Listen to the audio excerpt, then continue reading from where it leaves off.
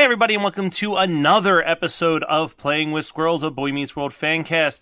This week we are talking about episode 7 of season 2, released on November 4th, 1994, and that is Wake Up, a Little Corey. And once again, we are joined by Nick. Nick, you were here with us last season, but you actually specifically requested 2 episodes in season 2, and we'll get into the second one later. But why Wake Up, Little Corey? I requested 2 episodes because they're 2 really memorable episodes, and I apologize, I've got a bit of a cold right now, but they're just really memorable episodes, and especially from the earlier seasons that just really stuck in my head as just killer episodes. And as I went back and rewatched, I was definitely reminded why, especially with this episode. And I had a little bit of a different experience with the other episode, which I'll get into when we do that podcast. But for this one, just watching this episode just reaffirmed for me how good it was and why it deserved to have the place that it has in my head and the ranking of Boy Meets World episodes. So. Yeah, so far this season, I have to say that, the first season that we did, I ended up walking away feeling like, okay, there was actually more episodes that I enjoyed than I thought I would, but I still think that season 1 is kind of bottom tier of Boy Meets World for me. Mm-hmm. But season 2, I feel like gets roped in with season 1 by a lot of people, but season 2, it just, in the first 7 episodes, it really feels like the writing. Yeah, they really stepped up. And I kind of always thought the same thing, too. But when I did the other podcast that I did, which was comparing it to Girl Meets World as that series ran, obviously we watched a lot of first season episodes when we did that. And it sort of gave me a new appreciation for that first season. And, this was only a few years ago. And watching it as an adult, you realize that, even though it's a show that was made for kids, it was really funny. And it still is. All the jokes, they all hold up better than a lot of other stuff that you'll watch just for nostalgia purposes. So, yeah, I think the biggest issue is that the first season, when you look at the full series, it feels like a very different show than what season 2 and beyond is, just in character traits. And I agree with you. Season 1 has some really funny moments, but I definitely think that season 1 feels a little bit more like written directly for kids, while season 2 really steps up on keeping in mind that the parents are probably watching the show with them, and we should really be throwing some jokes their way.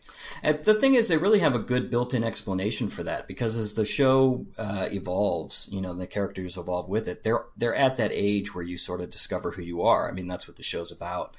But it really holds true, especially for like Corey, who, and you brought this up in the other one, and it was such a good point, how into baseball he was and everything in the earlier seasons in sports, and he completely deviates from that as we get into the other episodes. He evolves into this old Jewish man, in the later episodes.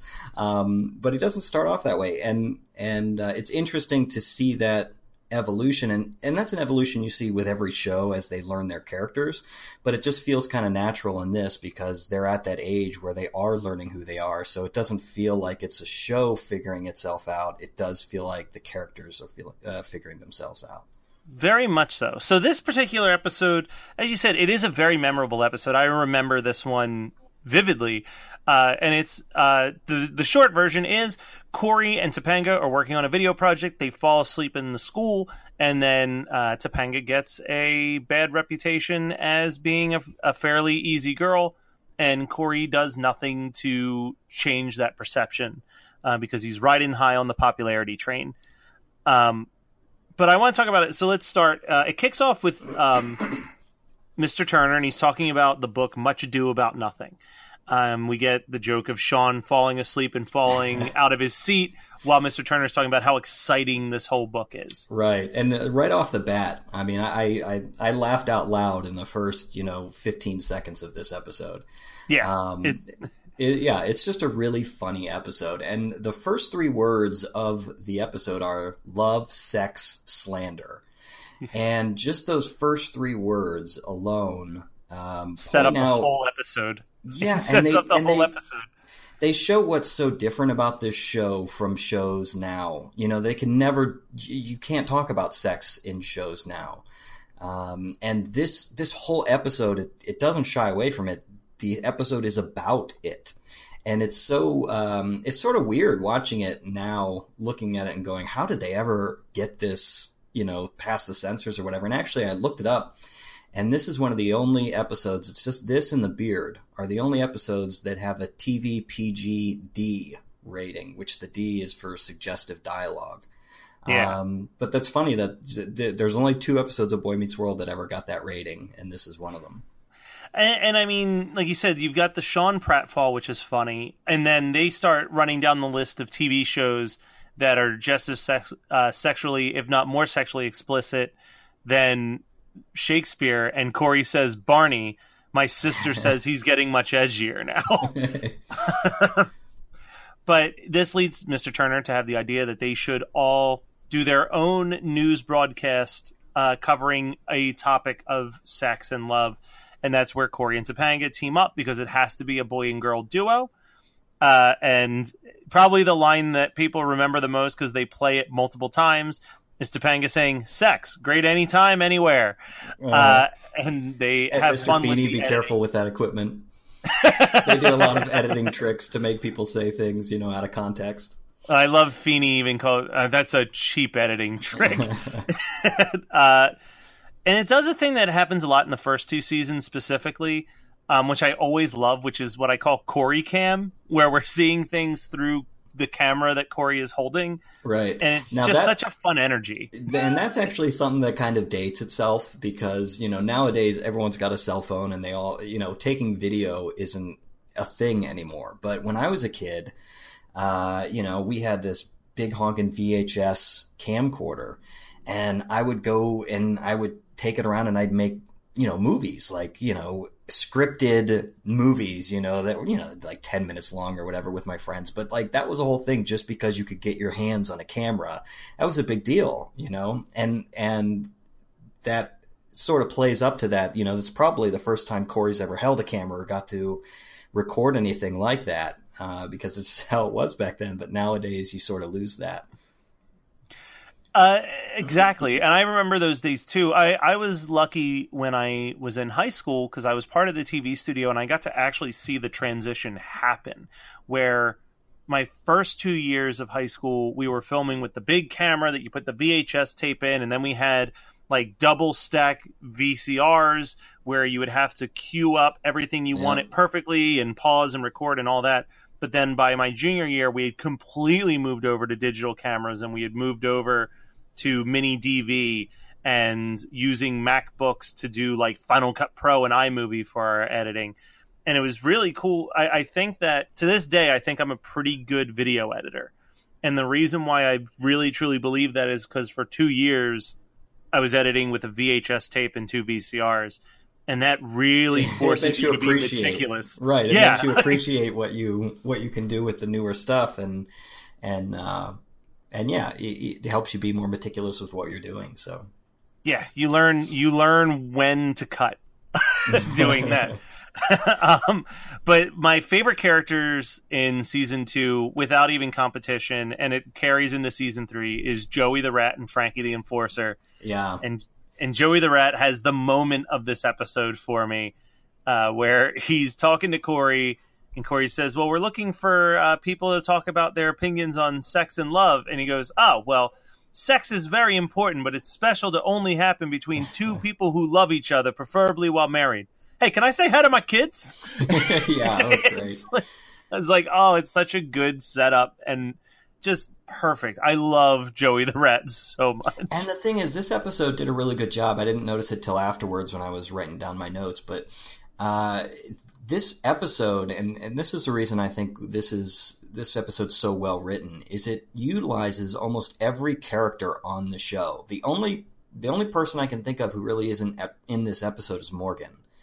Yeah. Everyone else, you know, they obviously don't have big parts because there's so many people that are involved in it, but everyone has a few lines in this episode.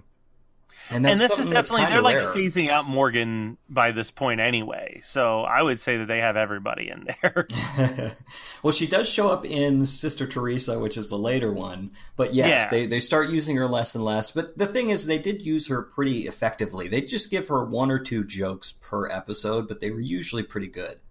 Oh, I wanted to actually get the actress who played Morgan on an episode of this. Uh But I realized that there's really no Morgan-centric episodes at all. Like, I was like, I don't want No. to bring her on to talk about the one line that she has in an episode. Yeah, but they used that one line just so well, and it's like they knew what she was there for. They didn't, and they didn't want to hammer it home, and they didn't use her to pull in the audience that was her age.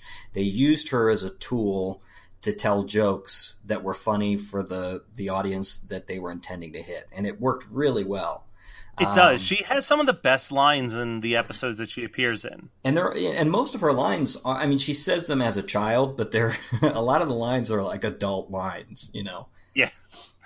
We just recently did the episode that has probably my favorite Morgan line of the whole season, but it says weenie. Yeah. But I have to focus on, we have Corey and Topanga and they're editing, and it's kind of shocking that Topanga is the one that starts off the lying to the parents, because that seems not like any part of Topanga that we've seen up until this point or even after. And this is another thing that I really caught. You catch a lot of stuff as you watch the show when you're older. As a kid, I related to the kids and I focus on them. But as an adult now, when I watch this, I watch Amy and Alan a lot more closely, and I actually relate to them a lot. But it's interesting because they actually put a lot of detail into explaining how this can even happen. It wasn't just like it just happened and they don't explain how it could pull it off. Like Topanga makes the call and she says, oh, it's because I don't want them to make me come home for dinner because we've got so much to do. So she calls and lies because she wants to skip dinner. And then, she does the same thing for Corey. And they end up falling because asleep. Corey botches it. We do need to talk about Corey botching it. Right. Watch Hey, the Mom, king do I'm it. Yeah. Hey, Mom, I'm staying at Corey's for dinner. No. And then she just takes the phone and handles it for him, which is, quintessential Corey and Topanga. But then in between them actually falling asleep in the next scene, they have a scene with Amy and Alan. And first of all, they're talking about sex, which, by the way, when you go back and watch first season, second season, all Amy and Alan ever talk about is sex. Oh, it's my... the episode hasn't come out in the time that you and I are recording this, but by the time this episode comes out, it'll be released. But we literally talked about that maybe 2 episodes where there are so many sex jokes with Alan, and it's like and it's in great. your face, right? And it's hilarious, and it's stuff. Obviously they did it well because as a kid, that never sunk into me that Amy and Alan were horn dogs. But when you watch it as an adult, even a little bit, and you're actually paying attention, like you get all that stuff, and it's they do it a lot. But they explain it. She goes, where's Corey? He should be home by now. Oh, well, I'm going to bed. And then they tell some sex jokes in there. And then Alan, waiting up for Corey, falls asleep on the couch. And then you see the next morning her come down and question where Corey is. And it's, it's the stuff that, again, as a kid, I didn't really notice that stuff. Yeah, your mom wonders where you are. But as an adult, you go, how would this ever happen? And, it's something that they could have gotten away with not explaining because it's just a sitcom and they can go, well, we don't need to explain it. We'll just make it happen. But they actually put the effort into explaining it, which is another just really good point that speaks to the writing of this episode. Well, and I think because the writers actually care about the writers care about making sure that you're always depicting Corey with a very good family unit. And if you didn't show them being cautious about everything, then it wouldn't be true to what they're trying to tell. It's the same thing with, as much as they make fun of Feeney, he is always a very sympathetic character who wants the best for everybody. Right. Where, a lesser show would have just made him the butt of the joke, shaking his fist and, oh, that Corey and Sean got me again. He's not a caricature. He's an actual character. The show did a really great job of setting up a lot of different characters who can play the straight man in different scenarios against other characters, you know? So sometimes, like in this episode, Mr. Feeney's the straight man, and he's playing it against not just the kids, but Mr. Turner as well. But through the series, you see them do that with all different characters. And by the end of the series, usually Corey is the one who becomes the straight man to Sean or to Eric, you know? But it's just the flexibility they gave all the characters in this show is just really, really great. Yeah, and you know, there's a very well done sequence later on where, as we said, Corey and Topanga, they fall asleep.